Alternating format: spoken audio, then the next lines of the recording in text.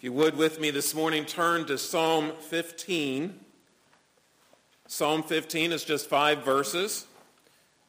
As you turn there, let me remind you that we are looking at Psalm 15 after 2 weeks ago looking at Psalm 14. In Psalm 14, we were reminded that no one is good. In fact, we were told 3 different times, not even one is good. In the context of Psalm 14, we come to Psalm 15 where there's a legitimate question that arises. Again, this is the same author, David. In Psalm 14, he said, there is no righteous man. In Psalm 15, he asked the question, who can approach God? In other words, is there any way that we can breach the divide between a holy God and sinful man? Well, follow along as I read. It might not provide all the answers that you need, but it gives us this meditation. David writes, O Lord, who shall sojourn in your tent? Who shall dwell on your holy hill? He who walks blamelessly and does what is right, and speaks truth in his heart, who does not slander with his tongue and does no evil to his neighbor, nor takes up a reproach against his friend, in whose eyes a vile person is despised, but who honors those who fear the Lord, who swears to his own hurt and does not change, who does not put out his money at interest and does not take a bribe against the innocent. He who does these things shall never be moved. So we consider these words. Let's bow briefly in prayer. Lord, you have promised that the one who comes into your presence will never be moved. We pray, Father, that we might trust in that promise. But Lord, we also pray that as we discuss these words, think about them in our hearts and ponder them in our thoughts. Father, we pray that you will give us wisdom, you will give us grace, you'll give us ears to hear and hearts to understand your word. Lord, I pray that anything spoken from this pulpit today that is not consistent with your words may be gone and never heard from again. But Lord, may your word stand forever as you have promised. In Jesus' name, amen. Perhaps you remember in the Old Testament one of the famous passages of all of Scripture when Moses is standing before the burning bush and God says to him, take off your sandals, for where you are standing is holy ground. You see, throughout the narrative of Old Testament history, those who truly understand the holiness of God tremble at the thought of approaching him. If you understand, as the author to the Hebrews does, that our God is a consuming fire, if you understand that God is holy, if you understand that the same God who came down to Mount Sinai and warned the people that if they were to approach him unworthily, then even arrows might strike them through. There were great thunders and rumblings and the warning voice of God, even quaking of the mountain itself. You would understand that God is not easily approached. How in the world can someone truly come into God's presence? You see, this is the question that's asked here by David. He asks this question 2 different ways. He says, O Lord, who shall sojourn in your tent? Who shall dwell on your holy hill? Really, the question is this: how can we have fellowship with God? This is the question of the first verse. Then most of the rest of the psalm is going to tell us the qualification for someone to have fellowship with God. And then finally, the last phrase gives us that promise for those who have fellowship with God. First of all, the question. After all, we have to know the question before we can figure out the answer, right? So here's the question, O Lord, who shall sojourn in your tent? This is actually the idea of coming to worship. Who can come to worship him? This is a reference to the tabernacle or to the tent of God. And it's interesting, the word that's used here is the word sojourn. That is, it's a temporary thing. It's where you're going temporarily, in this case, to worship him. In fact, there are those who would say that perhaps this is In reference to the tabernacle, David is asking that question in a liturgical fashion so that when you come and you come prepared to worship him, you ask that question, how can I come and dwell in your tent to worship you? The second phrase or second part of this question, who shall dwell on your holy hill? You see, it's not just coming to worship, it's actually living with the holy God. The word to dwell, that is to live with or stay with, remain with him. Not only who can come to you and act as a foreigner in your presence, not able to come on their own merits, but who can actually stay with you and live with you and dwell with you. That is the question that this psalm is asking. Now, throughout the Old Testament, we know that those who approached God unworthily or those who sought to live with God in an unholy fashion were in grave danger. We could think of Korah and his followers, who in their self-righteousness and in their desire to be leaders were swallowed up by God's wrath. We could think of the men of Beth Shemesh when the ark returned from the Philistines in 1 Samuel 6, and the ark that had been taken for granted by being taken into war by an unworthy people and captured by the wicked Philistines. When the Philistines returned that ark, there were men in Beth Shemesh that opened and looked in that ark, and God struck them. From the Hebrew, it's unclear whether it was 70 men or 50,000 70 men perished because they looked in the ark of God. And then, of course, you come to Acts 5, lest you think it's just an Old Testament phenomenon, when Ananias and Sapphira come before Peter, and they say, we have sold a property, and here it is, all it is for the glory of God, in essence. And, of course, they were lying.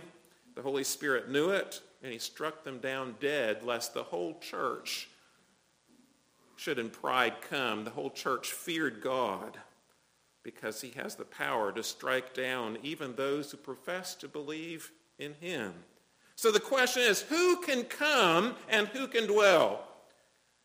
Now here's the answer. Beginning at verse 2. He who walks blamelessly and does what is right and speaks truth in his heart. Now this is general character, isn't it? First of all, walking blameless.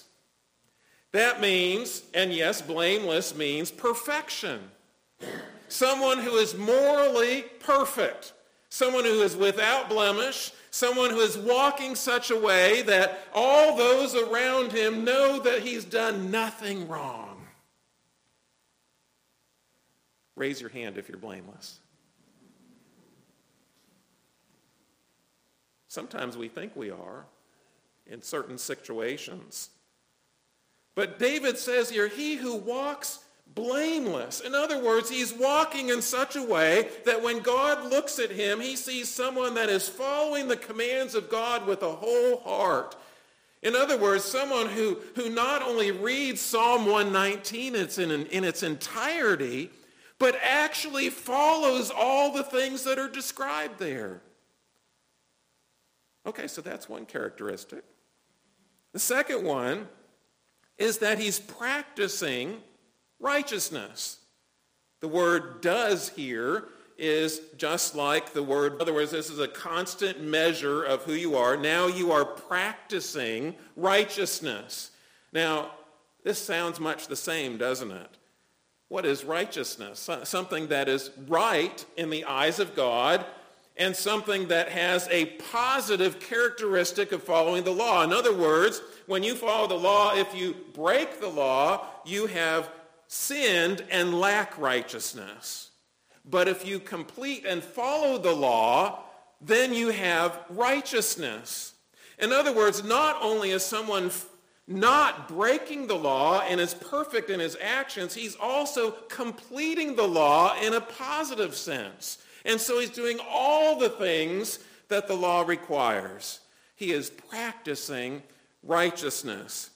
Now, I have to say, I watched yesterday several high school individuals from across the state of South Carolina run a cross-country race, a 5K race. And I have to say, I doubt there was any runner who came to the starting line having never run the race before. It was a state meet. Instead, they had to practice. They had to practice it and do it over and over and over again. So not only is this someone who is walking a blameless life, he's been doing this for some time. He's been practicing righteousness, and it's something that comes as second nature to him.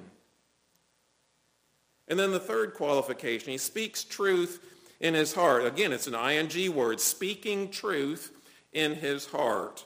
Now, for some of us, we like to tell others, my word is my bond.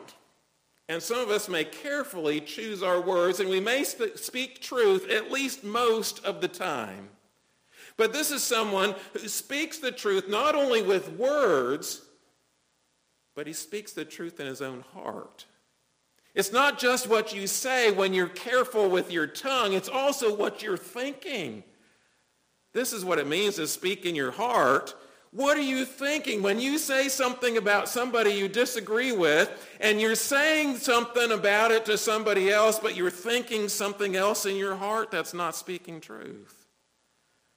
When you only say the things out loud that you want other people to hear and there's something else going on in here, you're not speaking the truth. In fact, even the little category, I remember saying this in a sermon years ago, when you go up to the grocery line and the grocer asks you, well, how are you today? And if you're feeling awful and you've lost your pet and you're just describing terrible things in your heart and you say to the cashier, you say, oh, I'm just fine. What is the truth in your heart? So in other words, this general character, walking blameless, practicing righteousness, speaking truth in his heart, when you hear just that verse as a qualification for coming to dwell with God, it sounds pretty hopeless, doesn't it? But that's not enough. Here are the rest of the qualifications. First of all, this was general character. Now these are actions reflecting this character. He says, who does not slander with his tongue? He will not slander upon his tongue. The word slander can also be translated the word gossip. How many people here have never gossiped? How many people here have never said something about somebody else that wasn't true? Or has never said something about somebody else that did not demean them or put them down unjustly? It says, if we're speaking truth, not only in words, but also in our heart, we will take at face value the things that we know to be true and lovely and honorable and noble, even about somebody else. He will not slander with his tongue. He also is someone who did no evil to his friend.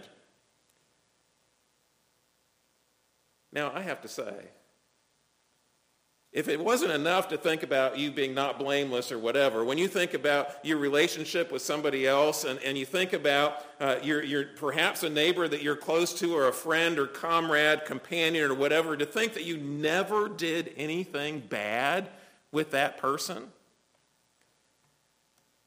it could be, he raised no scorn upon his near one. Now, of course, ours suggests that this is a friend. I think this could either be a neighbor or a relative, or perhaps a friend as is never raised up disgrace upon that person.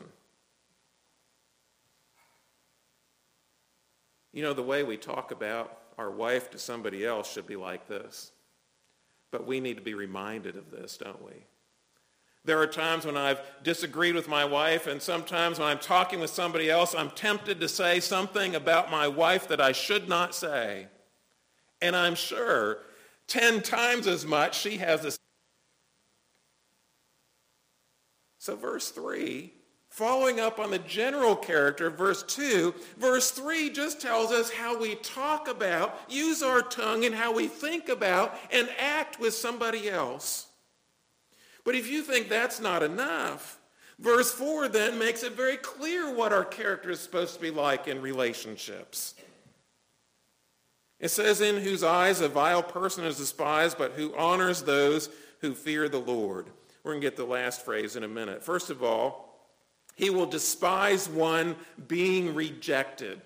Now, when I first read this, I thought, boy, that sounds terrible. Somebody's rejected over here, maybe persecuted, oppressed, or whatever. He just rejects, hey, you're not a Christian. I just despise you. That's not what he's talking about here. He's recognizing that someone has discernment. He knows the difference between someone who is following God and someone who is rejecting God. And because he's following God, then he is the one who is fearing the Lord. And that person is honored by the one who comes into the presence of God. But the one who is rejected by God because he's not following God, in a sense, there is a despising of the righteous person to that person. At our hearts, those who are being rejected because of their wickedness. Now, of course, in that, there's also the self-reflection. Am I someone who's rejected, or am I someone who's fearing the Lord? And that's found, in a sense, in the next phrase. Here's the next part. He who swears to his own hurt and does not change. There's two things here. First of all, he will swear even to hurt. And of course, this means he is someone who will swear even to his own detriment. You see, this is Christ-like behavior. What did Jesus do when he came onto this earth to suffer for the sake of sinners? He swore by himself that he would follow and carry through with God's plan of salvation, which included his rejection, his scorn, his crucifixion, his betrayal, all the things in that package. He was willing to do that even to his own cost, his own hurt. So in other words, our character and relationship is that our word is so much a bond. Today's Faith Promise Day. Some of you may be thinking of a particular number to give to Faith Promise. Next year, the financial situation in your personal finances may hinder you or provide some barriers to you to give that particular amount. And of course, we understand that you are to give in the Lord's providence, but there is a sense here when you pledge that, even if it's to your own detriment, you have to make decisions. Do I keep that pledge or do I not? That's why it's called a faith promise. Even to your own hurt, your own detriment. And then he says he does not change. He will not change. In fact, the word here is exchange in many contexts, or change. In other words, he models the character of God. God is not a man that he should sin or that he should lie, or a son of man that he should change his mind. In other words, he's not going to change from one thing to another. When he came to Jesus and he asked Jesus, what commandment should I keep in order to gain life? And Jesus began to quote to him the relational commandments, adultery, murder, and so forth. And of course, you know what the rich young ruler said. He says, all these I've kept since my youth. He said, I'm walking blamelessly. I have righteousness. And yet he went away sad. Why? Because his material possessions had become an idol to him. And verse 5 refers to this. This individual, his character and relationships are also played out in his character in the community as he understands even his financial situation. He says he does not put out his money at interest. The idea is there is no abuse by the Old Testament term called usury. Of poverty in which they could not provide for themselves, then liberally, the Israelite who had resources was to share with those who didn't. And they were told not to give out a loan with interest. That is, in other words, as they seek to meet the needs mercifully of those in need around them, they don't give it with strings attached and they don't make money or profit off of such a loan. To do so could make them vulnerable to being expelled from the people of God. He does not put out his money at interest. No abuse by usury. The other is this: he does not take a bribe against the innocent. There's no abuse by bribery. So usury and bribery in community were considered very bad. And of course, bribery is one of the key sins of the leaders, particularly the judges of the people throughout the prophets of the Old Testament. It's one of those great sins. So again, this character in community, he's generous to others. He's in our own families. I can think of one illustration. My father was someone who loved math and some of the things that happen with financial tables and all those things. I remember as a young person, for whatever reason, I had money in my bank account and my siblings didn't have enough to buy their first car. So in essence, my money bought the first car of both my brother, who was 13 years older than me, and of my sister, who was 8 years older than me. And I remember my dad had control of the accounts and all that, and he set it up, and I think he set it up so that they would not that it was innocent. He's thinking, well, you know, your younger brother's helping you. He should be paid for this, and so forth and so on. I don't remember if I got the interest and all those other things, but even those little details, he wasn't thinking about it. So the answer is, when we look at all these qualifications, you walk blameless, you practice righteousness, you speak truth in your heart, you don't slander anybody, you do no evil to your friend, you raise no scorn upon someone close to you, you despise those who are rejected by God, you honor those who fear the Lord, you will swear even to your own hurt, your word is your truth, you will not change. In community, you will follow the standards of God's holiness when it comes to finances and money. You will not take use. I'm not worthy to come through those doors. If you're a pastor, you have heard somebody in your community say, I'm not good enough to come to church. And one thing we can tell them is, you're absolutely right. No one fits the mold. That was the whole lesson of Psalm 14. There's no one righteous, no, not one. There's no one who fits the mold. And we can tell them, that person who's struggling with coming in and darkening the doors of the church because they're not worthy to come, we can tell them, neither is anybody else who comes. I'm certainly not worthy. You guys certainly aren't worthy. No one is worthy. No one fits this qualification. No one by right can just walk through the curtain that leads to the most holy place of God's presence. Nobody can just dive into the burning bush untended without taking their sandals. Is this Psalm 4? Is it to tell us that nobody around us has any hope to come before God? No, it's like the law, isn't it? It's like the law because the law points us to the fact that we're sinners. The Holy Spirit uses the law. The first way in which he uses the law is to tell us we're dreadful sinners. And that's what the law does. This psalm reflects the law. When we look at this, we understand we're not walking blamelessly. We're not those who have not gossiped to our neighbor. We're not any of those things. So it convicts us of our sin. But it all points us to our need for righteousness. It means that they have to have a positive account regarding the law before God. In other words, they can't have we have to have righteousness in our account to go to heaven. So it points us and convicts us by God's Holy Spirit that we're sinners. It reminds us or shows us that we need righteousness. And then it also points to the fact that there is a judgment to come. It's all found in John 16, the job of the Holy Spirit. And the Holy Spirit uses the word to do these things.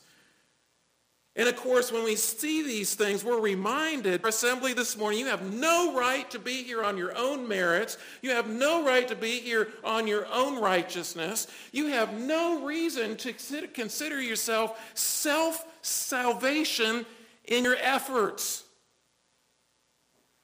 And yet there's this promise at the end. He says, he who does these things shall never be moved. Here's the promise. First is to the one doing these things. And again, does this mean David's writing this to remind us we're all just horrible people and we just have no hope? Go home, everybody. No, that's not what he's doing. He also says he will not ever be made, of this to stagger to some. He won't be made God's presence on his holy mountain. He's going to stay there in the tent worshiping God forever. What wonderful things. David writes in Psalm 51:11, he says, "Cast me not away from your presence or take your Holy Spirit from me." He says, I don't want to be moved. I don't want to leave your presence. Better is it to dwell in your house for one day than 1,000 elsewhere. The promise never to be moved. So where can we get these qualifications? This is the great thing about Scripture. What does this passage do? Like the law, it points us to our need. And of course, it reminds us of our Savior. Who is the one who fulfilled all these things? Who walked blamelessly, spoke truth in his heart, even swore to his own hurt? Who did all this without sin? He was blameless. He is the one person that will never be moved. The one person that will never be displaced. And in that moment, he cried out to God, my God, why have you forsaken me?" You see, this is Reformation Sunday. What better place to be reminded? What tells us these truths about our need for Christ? It's the Scriptures. No other place do we get this. The Scriptures, which are God's Word. The Scriptures, which reveal the truth of the gospel that no other book in the face of the earth can. Creation can't reveal these things. Although they reveal the existence of God, they don't reveal the plan of salvation. Scripture reminds us alone. What is it that gives us hope from this past? Not be clear here in this passage. It's a mirror that gives us the shadows of the things to come. And it reminds us, what is the one? Did we have any right or privilege to this? Did we follow any of these things? No. It's by grace alone. Not by our works, lest any man should boast. It's only because God had grace on sinners. Why is it that I'm saved or you're saved? It's not because of anything you've done. It's not because you're better than anybody else. It's just because God in his providence and his elective purposes chose you to accept. Very clearly telling us there's no one righteous. Chapter 15 then tells us, well, then what can we do about it? And the essence is nothing. Because we fail every single one of these qualifications until the blood of Christ. You see, sometimes we in the Reformed circles talk about the third use of the law. Once you have placed your faith in the one person who fulfilled these things, and that great transaction took place where Jesus took your sins and gave you his righteousness, so that when God sees you, he doesn't see the old self who breaks all these things and can't complete these things. Now he sees his Son in you, so that he looks at you and he says, "Oh, I see that you have the righteousness of Christ in you. You are the one who, because of Christ, are walking blamelessly, speaking truth in your heart, not slandering others, not doing those things that were forbidden." And then he looks at you and he says, "I want you to exhibit this Christ-like behavior even now in this time before the fullness of his glory has come to redeem the world." The third use of the law is this. We look at this psalm by faith and we say, these are the ideals and the models by which God wants us to live.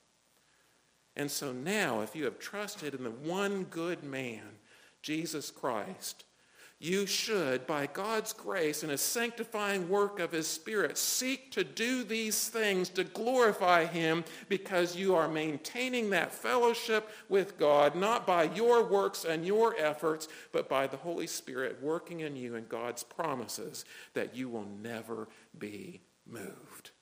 Not because of you, but because of Christ, in whose name we pray. Father, we thank you for these great words of truth. We thank you that Jesus is